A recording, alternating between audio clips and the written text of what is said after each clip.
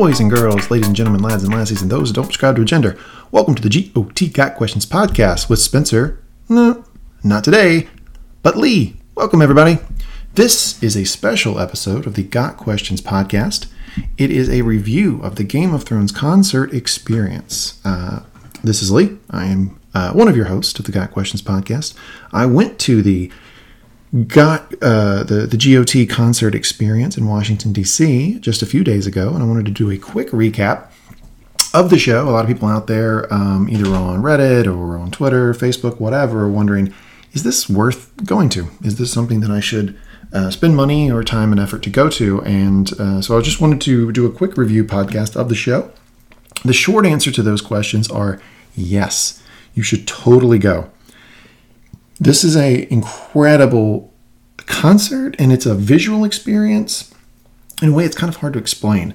I mean, you have Raymond Djawadi, who's the composer of all the music on Game of Thrones, and he is on stage with a select group of musicians who assist him in creating the music for Game of Thrones, but he also uses local orchestras. So it was a local DC orchestra that was playing with him, and they're playing in front of a monster Megatron, huge screen that shows clips from the show as they play. It's flanked on either side by other monitors, so that way they can have images going from left to right, right to left across multiple screens. There's also a visual lighting element where there's different color lights and the strobe lights and different effects that way. And then there's also pyrotechnics, which you would expect because this is a show with dragons. So we'll start with how the show begins. It begins with Raymond Djawadi coming out, explaining to everybody kind of what the show is, welcoming them, and really pushing people to, cheer when their favorite character comes on screen. And boy, oh boy, did they. That's part of the fun of this type of show, is that you're there with other Game of Thrones fans. And so, Dany comes on and you hear screams. Jon comes on and you hear screams. I'm a Stannis guy. I was like the only one in the audience. So Stannis came on screen. I was cheering. And everybody's just having a good time. One thing to should point out is that when Rickon came on the screen, multiple people started screaming zigzag. Zigzag, Rickon. That's always going to be a part of that character. And then the show starts. And it starts with season 1. It kind of goes sequentially through the different seasons of the show. And so you start with House Baratheon music, because we kind of start with season 1, the Baratheon music, because that's what you're hit with the very first episode when Robert and his crew are going down the King's Road, and you hear that Baratheon theme. And it's so fun to be back in the world of season 1 again, seeing all the actors when they're younger, watching the episodes where you knew nothing. You were very Jon Snow-esque. A lot of fun.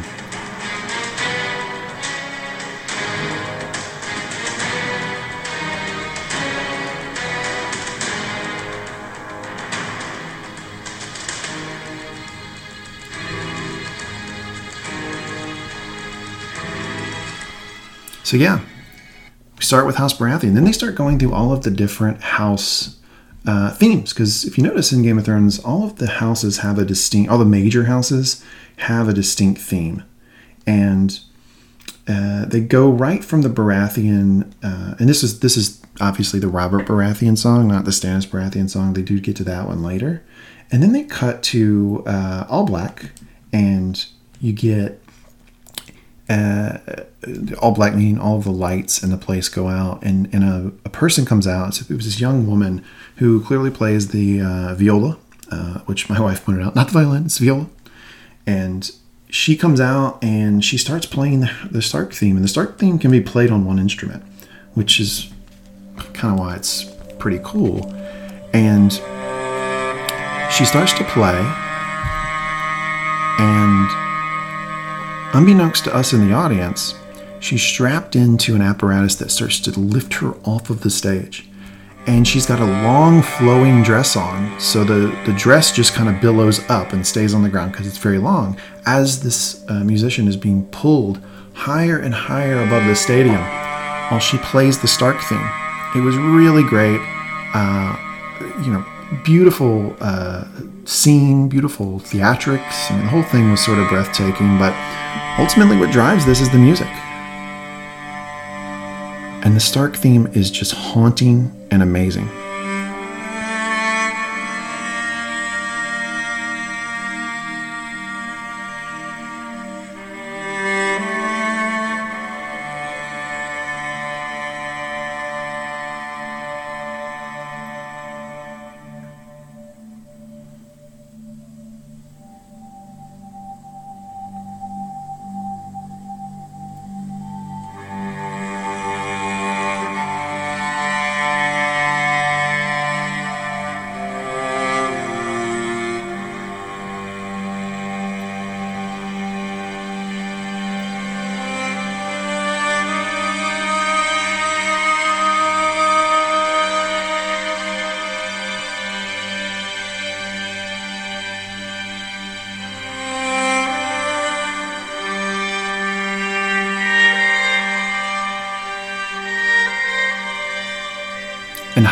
And higher they lift this woman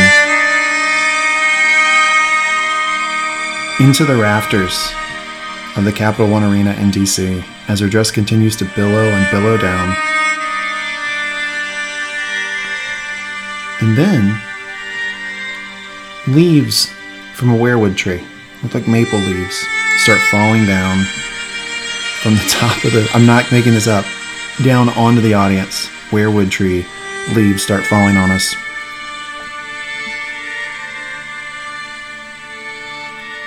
Pretty surreal.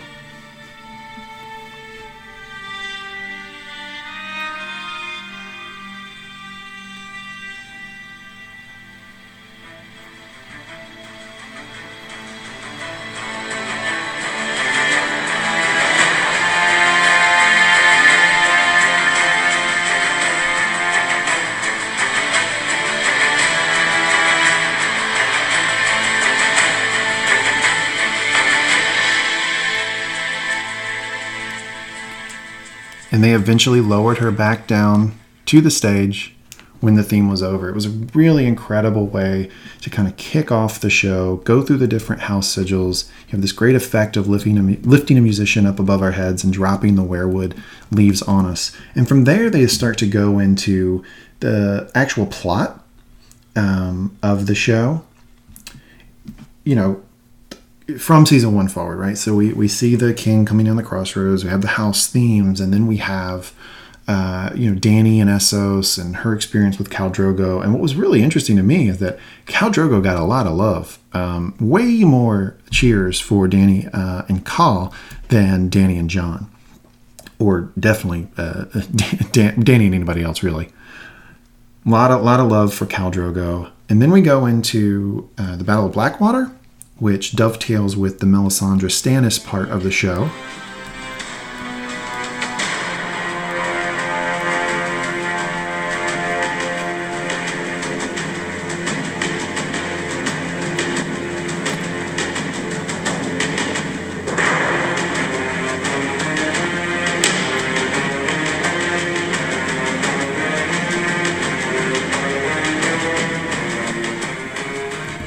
And this is playing while you see the ships coming into Blackwater Bay, going up to the Mud Gate.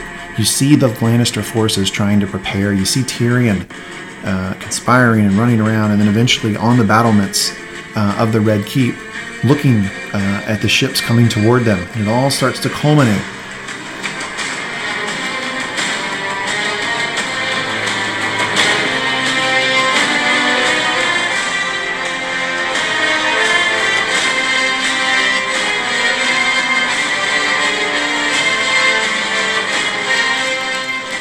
With a boom, as you would imagine, when the wildfire goes off in Blackwater Bay and all the ships are destroyed. Then you see Stannis coming up the battlements, attacking, ultimately losing when Tywin and the Tyrell forces come to the aid of the Lannisters who are holding the Red Keep.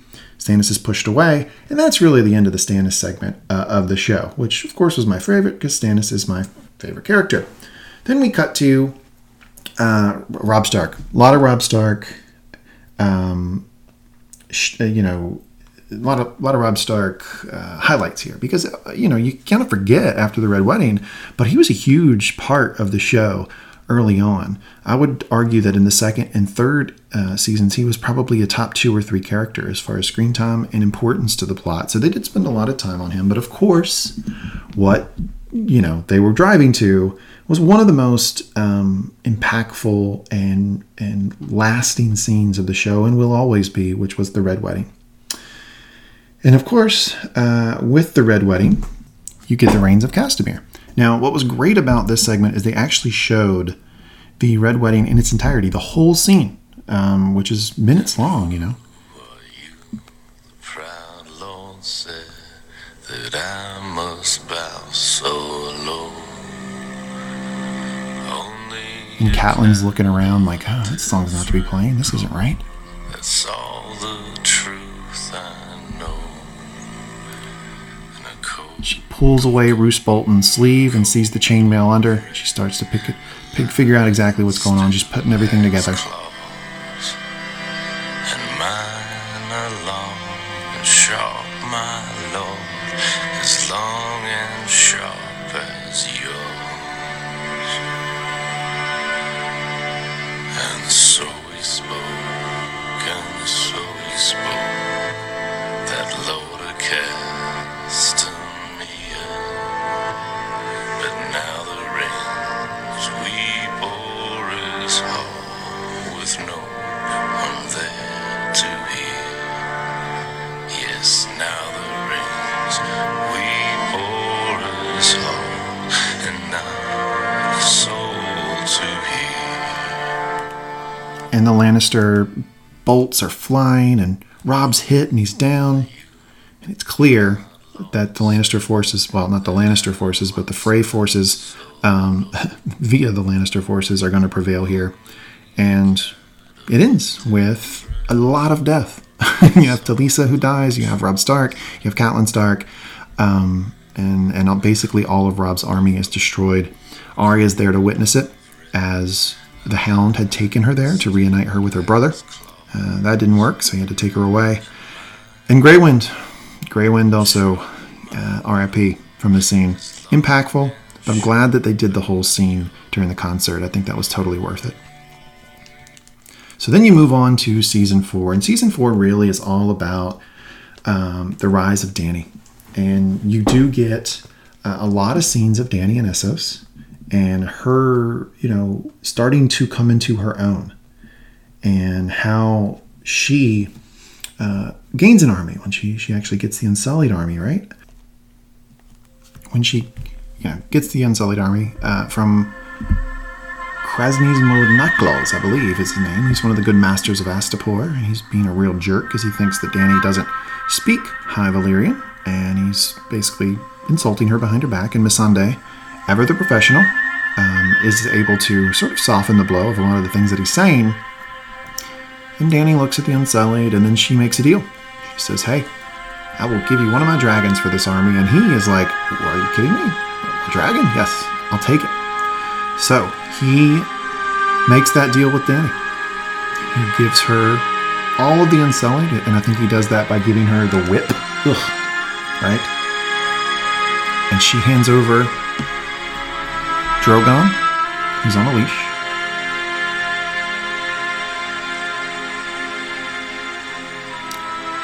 And then when she has the leash, she says, in High Valyrian, Unsullied, kill the masters. And that's exactly what they do. They start killing all of the good masters of Astapor. Dany looks down, looks over, and says that magic word, Dracarys. And that's pretty much it for season 4. And then we cut to season 5, and really season 5 culminates in that amazing episode. It might be my favorite episode of the whole series, which is the Watchers on the Wall, which is the wildling attack on the wall, and Jon basically taking command of the forces of the Night's Watch and beating back the wildlings.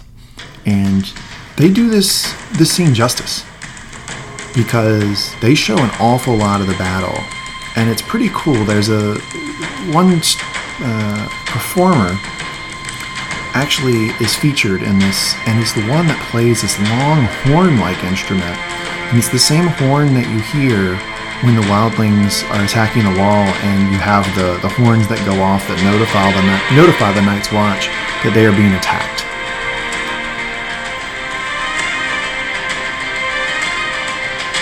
And you see the giants and the mastiffs and the wildling horde. Jon looks down on the wall, and he knows he's in for a fight.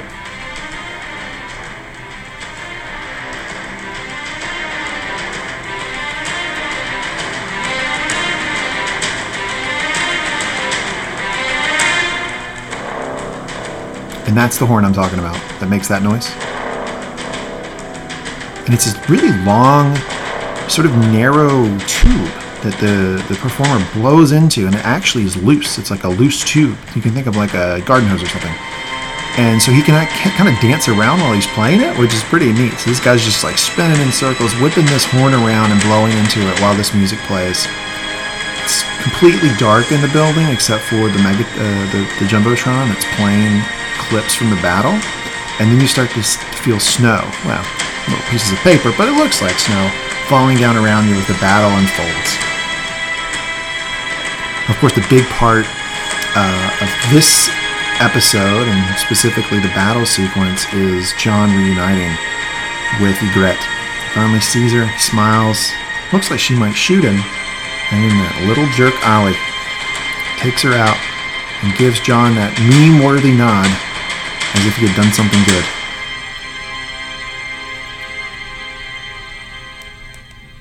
So that was season 5. Season 5 also had Dany in the dragon pit. They really did not focus on that much, which I thought was good because, you know, if you're going to have scenes with Dany and the dragons, there definitely are better scenes than that one. I mean, it was a necessary scene. It's the first time she rode Drogon, so it was definitely character building, but it didn't deserve an awful lot of screen time, and it didn't get it. So there we move to season 6, and season 6 was something to behold. Of course, they focus on the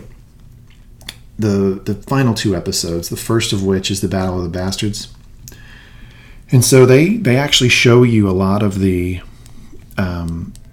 precursor to the fight, the different armies lining up.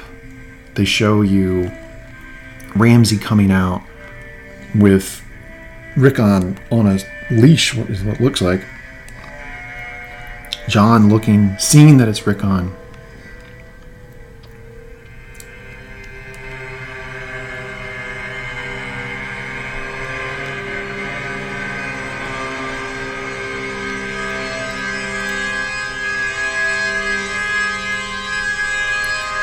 And Ramsay tells Rickon they're going to play a little game.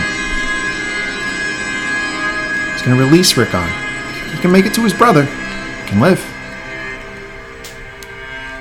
Rickon's a little unsure of this, as he should be. But he goes. Takes off. And he's running, and this is where he should have zigzagged. And we're all screaming, zigzag, zigzag, Rickon. Yeah, it was fun for us. Jon takes the bait, jumps on his horse, takes off after Rickon. And it's a really long scene, and they played it all. They played it all during the show. Of Jon trying to get to him. Meanwhile, Davos and Tormund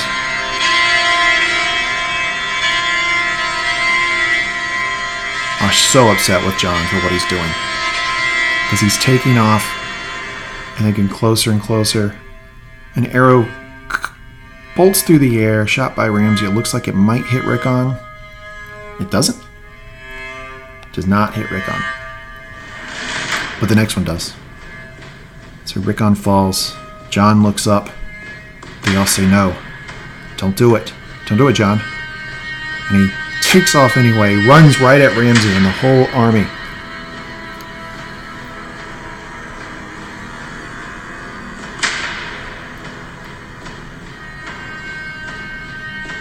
Why he does this? Can't tell you. Pretty stupid move.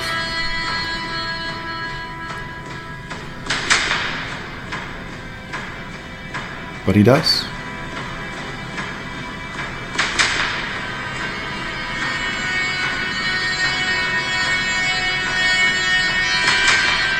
And Davos yells, "Go! Leave! Follow your commander! Follow your commander!" And he does. They all take off after Jon. The whole army, except for the archers, they stay behind. And Jon falls. Gets up. Looks at the Night King.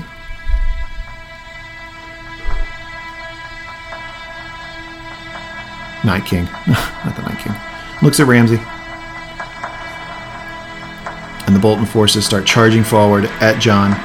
Jon lifts up his sword. This got a big cheer, by the way. This sort of Jon's last stand, sort of moment. And all of the Bolton forces are coming to Jon. They're getting closer. Jon lifts his sword up. He'll take them on. Looks like there's no way Jon is surviving this sequence. We're all cheering because we know he does.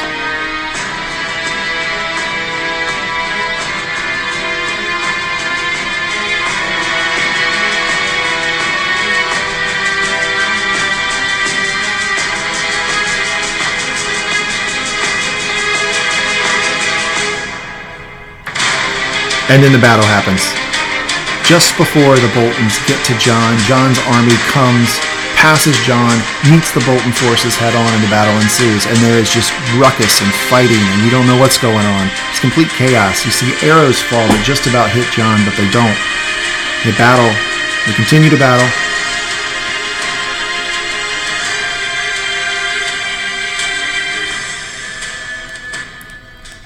And then you see a mountain of people, dead people, bodies just start to take hold and form, and increasingly Jon's forces are being pushed back against that wall of bodies. And then you see the Bolton soldiers come up and they encircle around, they circle around the wall of bodies, effectively trapping Jon's army in a circle. And then they put the spears out and they start moving forward. Forward, one after another, closer and closer. There's a big mad rush to try to get away from the spikes to the moving from the spikes where the Bolton soldiers are to the wall of dead bodies, and then Jon gets run over. And here you think Jon might give up, but he doesn't, and he starts to pull himself forward, and that's when they kick back in with the music. You can hear Jon getting up, fighting his way forward.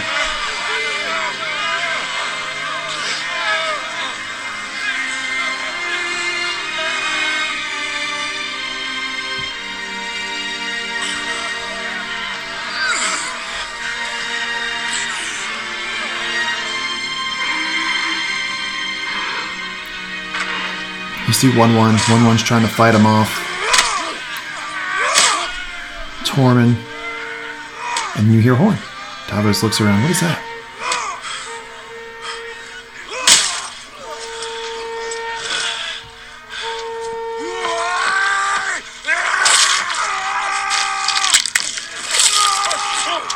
More fighting from Tormund. You keep hearing the horn though, and it was cool.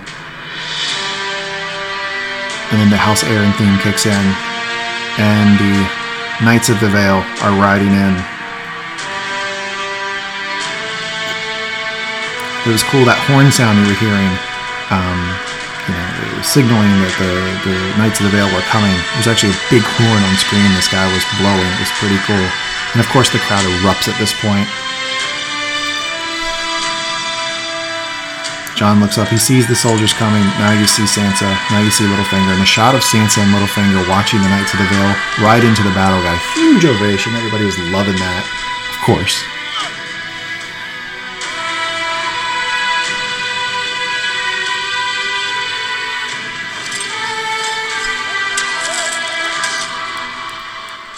And the rest is history. The Knights of the Vale ride in. The Bolton forces are defeated. Jon is able to break through the front door of Winterfell with the help of 1-1, and he beats the hell out of Ramsay, puts him in a dungeon, and Sansa eventually releases Ramsay's own dogs on him. Then comes, I think, probably the best song, other than the opening, right? The opening of the show, the dun dun dun dun dun dun dun dun dun. I think the Light of the Seven, which is what is played during the last episode, the beginning of the last episode of season 6, is probably the best song that the show has ever done. And I can't hear it enough. I absolutely love it. And they do it justice. They play this song in its entirety. And they do it with Raymond Djawadi. He's got like this weird piano-esque thing, but it's like, almost looks like, I don't know, like little wind chimes, I guess, on it that he's playing. It's a very odd instrument. It doesn't explain what it is, but it sounds amazing. And that's what actually plays the dun dun dun dun dun dun. That it plays that part. So he's actually out. He's kind of solo on this. Of course, the orchestra does kick in later, but he's featured predominantly. It's kind of off to the side of the stage.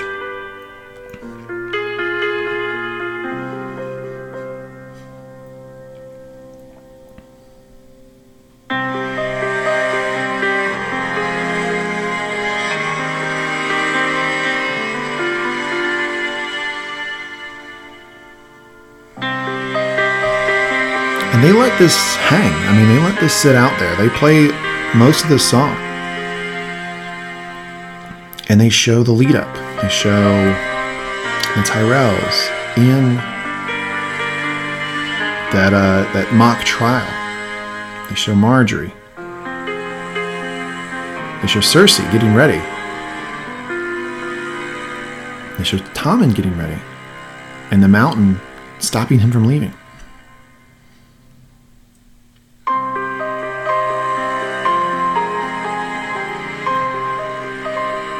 They see Lancel. He sees some young child and starts to chase him. Running down the streets of King's Landing. Gets into like a weird little alleyway area. He gets shivved. Cut right in the thigh. Stops him from being able to get up as his thigh muscles cut. Hamstringed.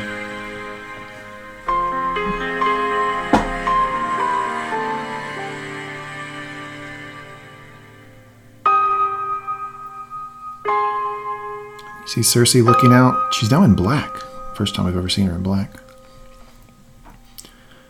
Lancel's looking down a hallway. Doesn't know quite what he sees, but he looks to his left, looks to his right, and it's just caches of wildfire everywhere.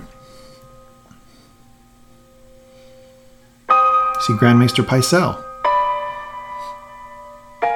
He's summoned to some dungeon somewhere. I guess he was told that King Tommen was there. And that's when he sees Qyburn.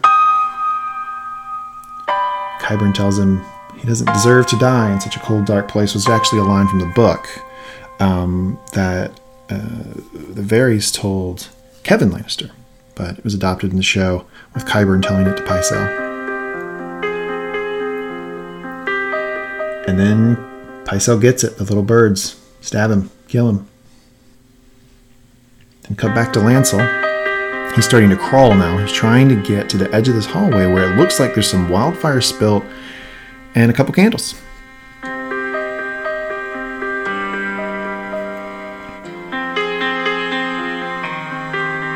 And it's just incredible to hear this song live. I mean, this is such a powerful, impactful song.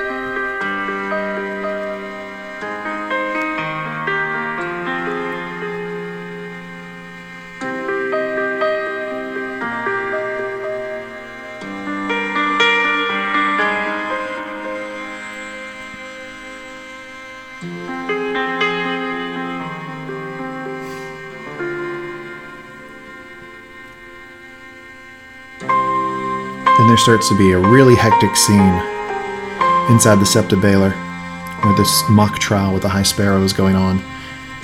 And credit to Marjorie, shout out Marjorie, she figures out that Ciri is not there, and she knows the consequences of not being there. So that suggests to her that that Cersei does not plan on facing those consequences. Something's wrong. They need to leave. She tells the High Sparrow, we need to leave. He can't comprehend what's going on. High Sparrow, a little slow on the pickup here. A little slow.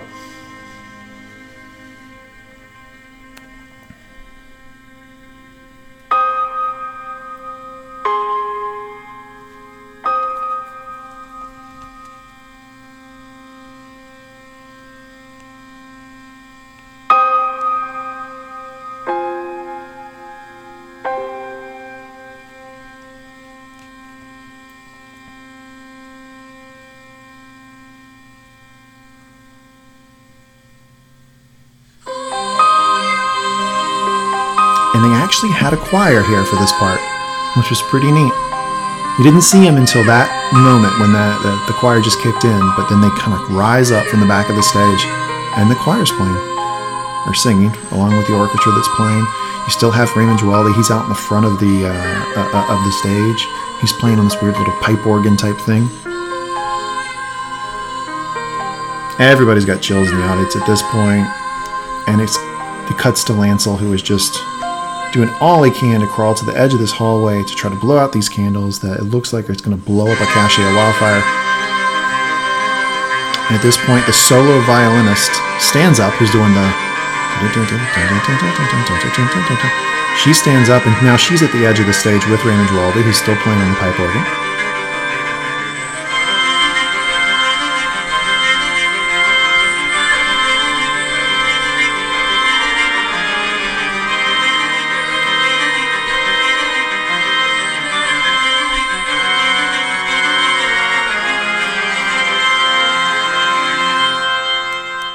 And boom, it all blows up.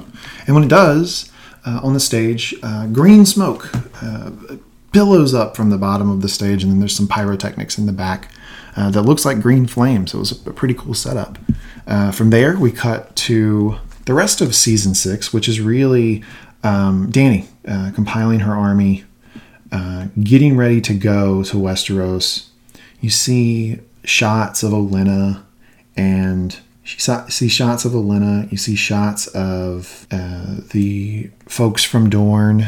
You see Varys, he's there in the Gardens of Dorne. This is what they're just planning for Dany to join forces with Dany, and then Dany, of course, is planning to leave Essos to go to Westeros, which she finally does in the last episode of the season.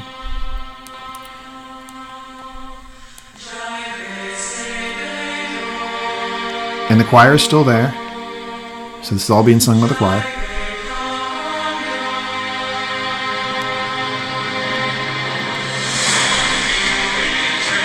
And you see the big sweeping shot of all of these ships with the Targaryen sigil, with the Tyrell sigil, with the Martell sigil, with the Greyjoy sigil. Huge army.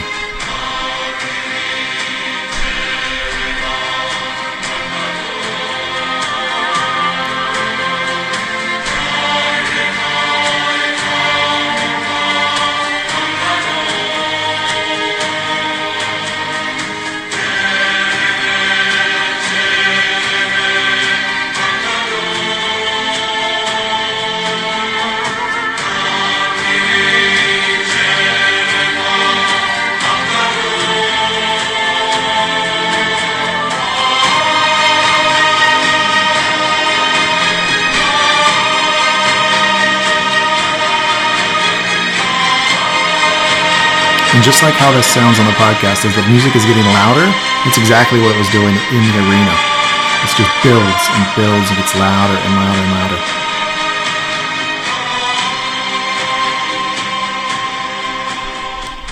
And then it fades out, and actually the lights come on, and you think, oh, okay, I guess they just didn't get to season 7.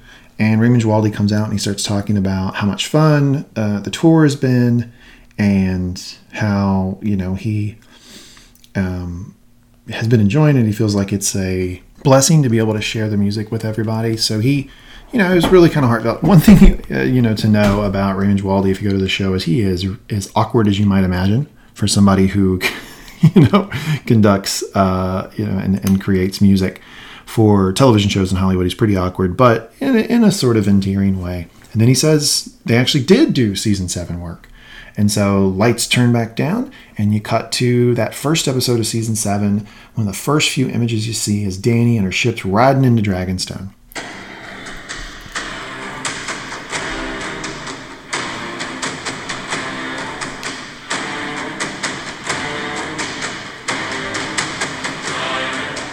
Choir is still out there, and you also have these big drums that they've pulled out from the back. And the guys are banging on them in a really sort of dramatic way. It reminded me a lot of the drums being banged on Stannis' ships when he was going into King's Landing in season 2. They kind of went for that effect.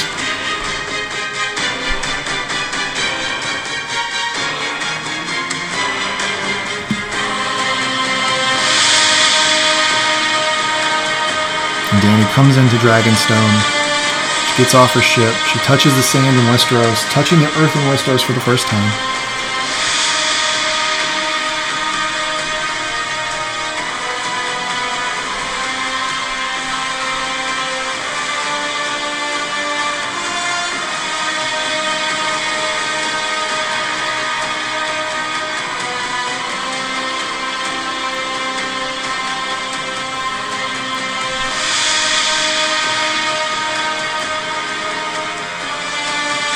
And that big sweeping rolling sound is just going through the arena. It's really cool. Really cool. And then they cut to scenes from season 2, or episode 2, episode 3. All Dany centric, all about her, Dany as the Conqueror. Then they cut to, which really was probably the best battle scene in the show so far. Some of the actors and the folks associated with the show are saying that they do have something in mind, or maybe multiple things in mind in season 8 that might surpass it. But it's the loot train attack, or what I call the Field of Fire 2.0. It's when Dany and the Unsullied Army, Dany on the back of Drogon, the Unsullied Army attack the Lannister forces as they're making their way back to King's Landing after having defeated the Tyrells and sacking them and taking all their gold.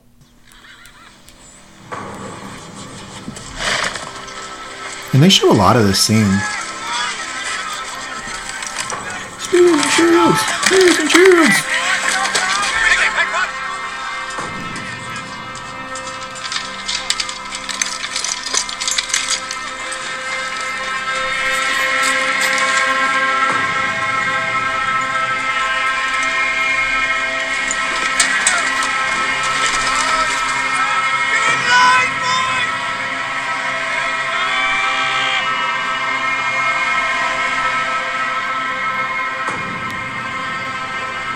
And there's somebody in the back of the orchestra banging a drum every time you hear that sort of boom, boom in the back.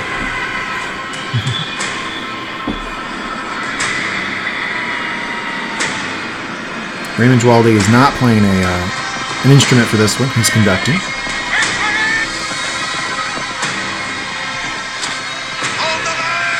Hold the line!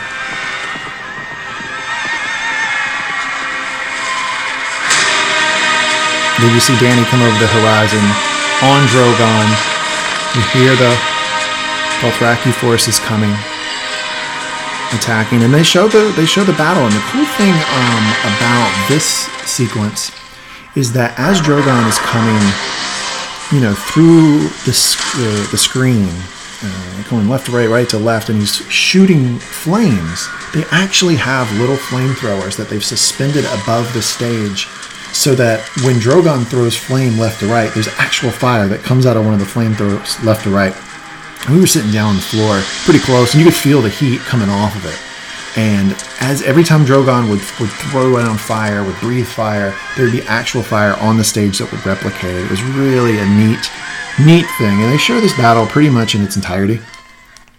They like to do that, I think, in the show, or in the concert experience. They like to take these big, super consequential battle scenes, or just any scene that really is that permeates through the show and is of importance, and they show it pretty much in its entirety. So the show, because of that, the show's actually fairly long. It's 2.5 hours, but there is an interlude that's about 15 minutes. So then they go to the final scene, final song of the night, which is a sequence about Jon and Dany. So it just shows highlights of the two of them through the season, meeting, initially being distrustful, starting to develop a rapport. They show the cave scene, of course. They show the scene where Jon is leaving. He's going to go north of the wall, and that ridiculous idea to go north of the wall to get a white to show Cersei, and how Dany kind of glows at him as he's leaving.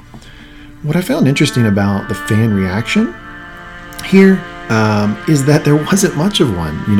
My thought was that I might be in the minority. I don't really care for the Jon-Dany romance, and I thought I was in the minority. I thought folks in the fandom had bought into it, and maybe just the folks that were in the room, and it is not indicative of the greater fandom, but people weren't into it. Like I mentioned earlier, people were way more into the Khal Drogo-Dany romance and the Jon Ygritte romance than the Jon-Dany. But It is a big important part of the show. It's clearly going to be an important part of season 8. So they wrap it up with this song, which I believe is called Love. It's a Raymond Djawadi original. It's a beautiful song.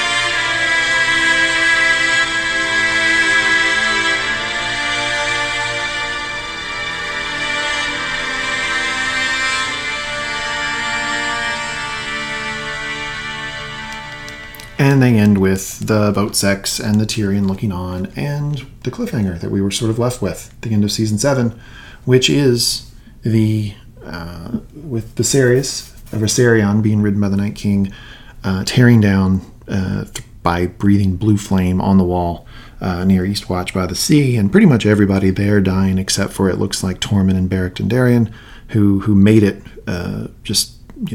far enough along the wall that they were on solid ground once the whole thing fell, and then they show the Army of the Dead walking through, and then that was the show.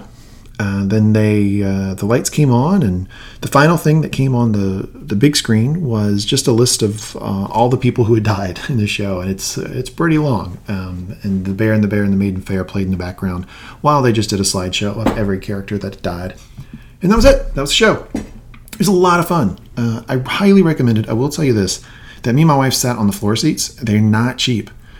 You don't need to do that. I mean, you can see the orchestra, if you're sitting up in the stands of whatever, stadium you're in. And the Megatron or the Jumbotron is so big that you really don't need to be in the floor seats. You don't need to be in the VIP section. I would recommend just getting a pretty reasonable seat somewhere, up in the, not on the floor, up in the stadium, and go from there. That's totally what you need. All right, so final score here. I would say I give this a A-. I know it's a really, really high bar, but we're in the long night. We're between season 7 and season 8. We don't have the Winds of Winter, and this is something to kind of get the juices flowing again, to get you back excited into the show, back excited into the community, the story, the world of Westeros. I loved it. I think they did a really good job giving it an A-. Anyway, thanks for hanging in there with me and listening to this. Of course, this podcast is a little bit different than what we normally do on the GOT Got Questions podcast. We have finished our season 7 coverage. Me and Spencer have recorded the final episode of season 7, the review of the final episode, The Dragon and the Wolf. That is going to be out this week. After that, I think we're going to do season 1. In talking with Spencer, we both agreed that season 1 sounds like a lot of fun. And that was reiterated to me in this concert experience, because I found myself really drawn into the season 1 stuff and the songs and the characters, and gives me a chance to talk about King Bobby B, one of my favorite characters, as you all know. So thanks for joining me. Go out, see the GOT concert experience if it comes to a town near you. Until next time, bye.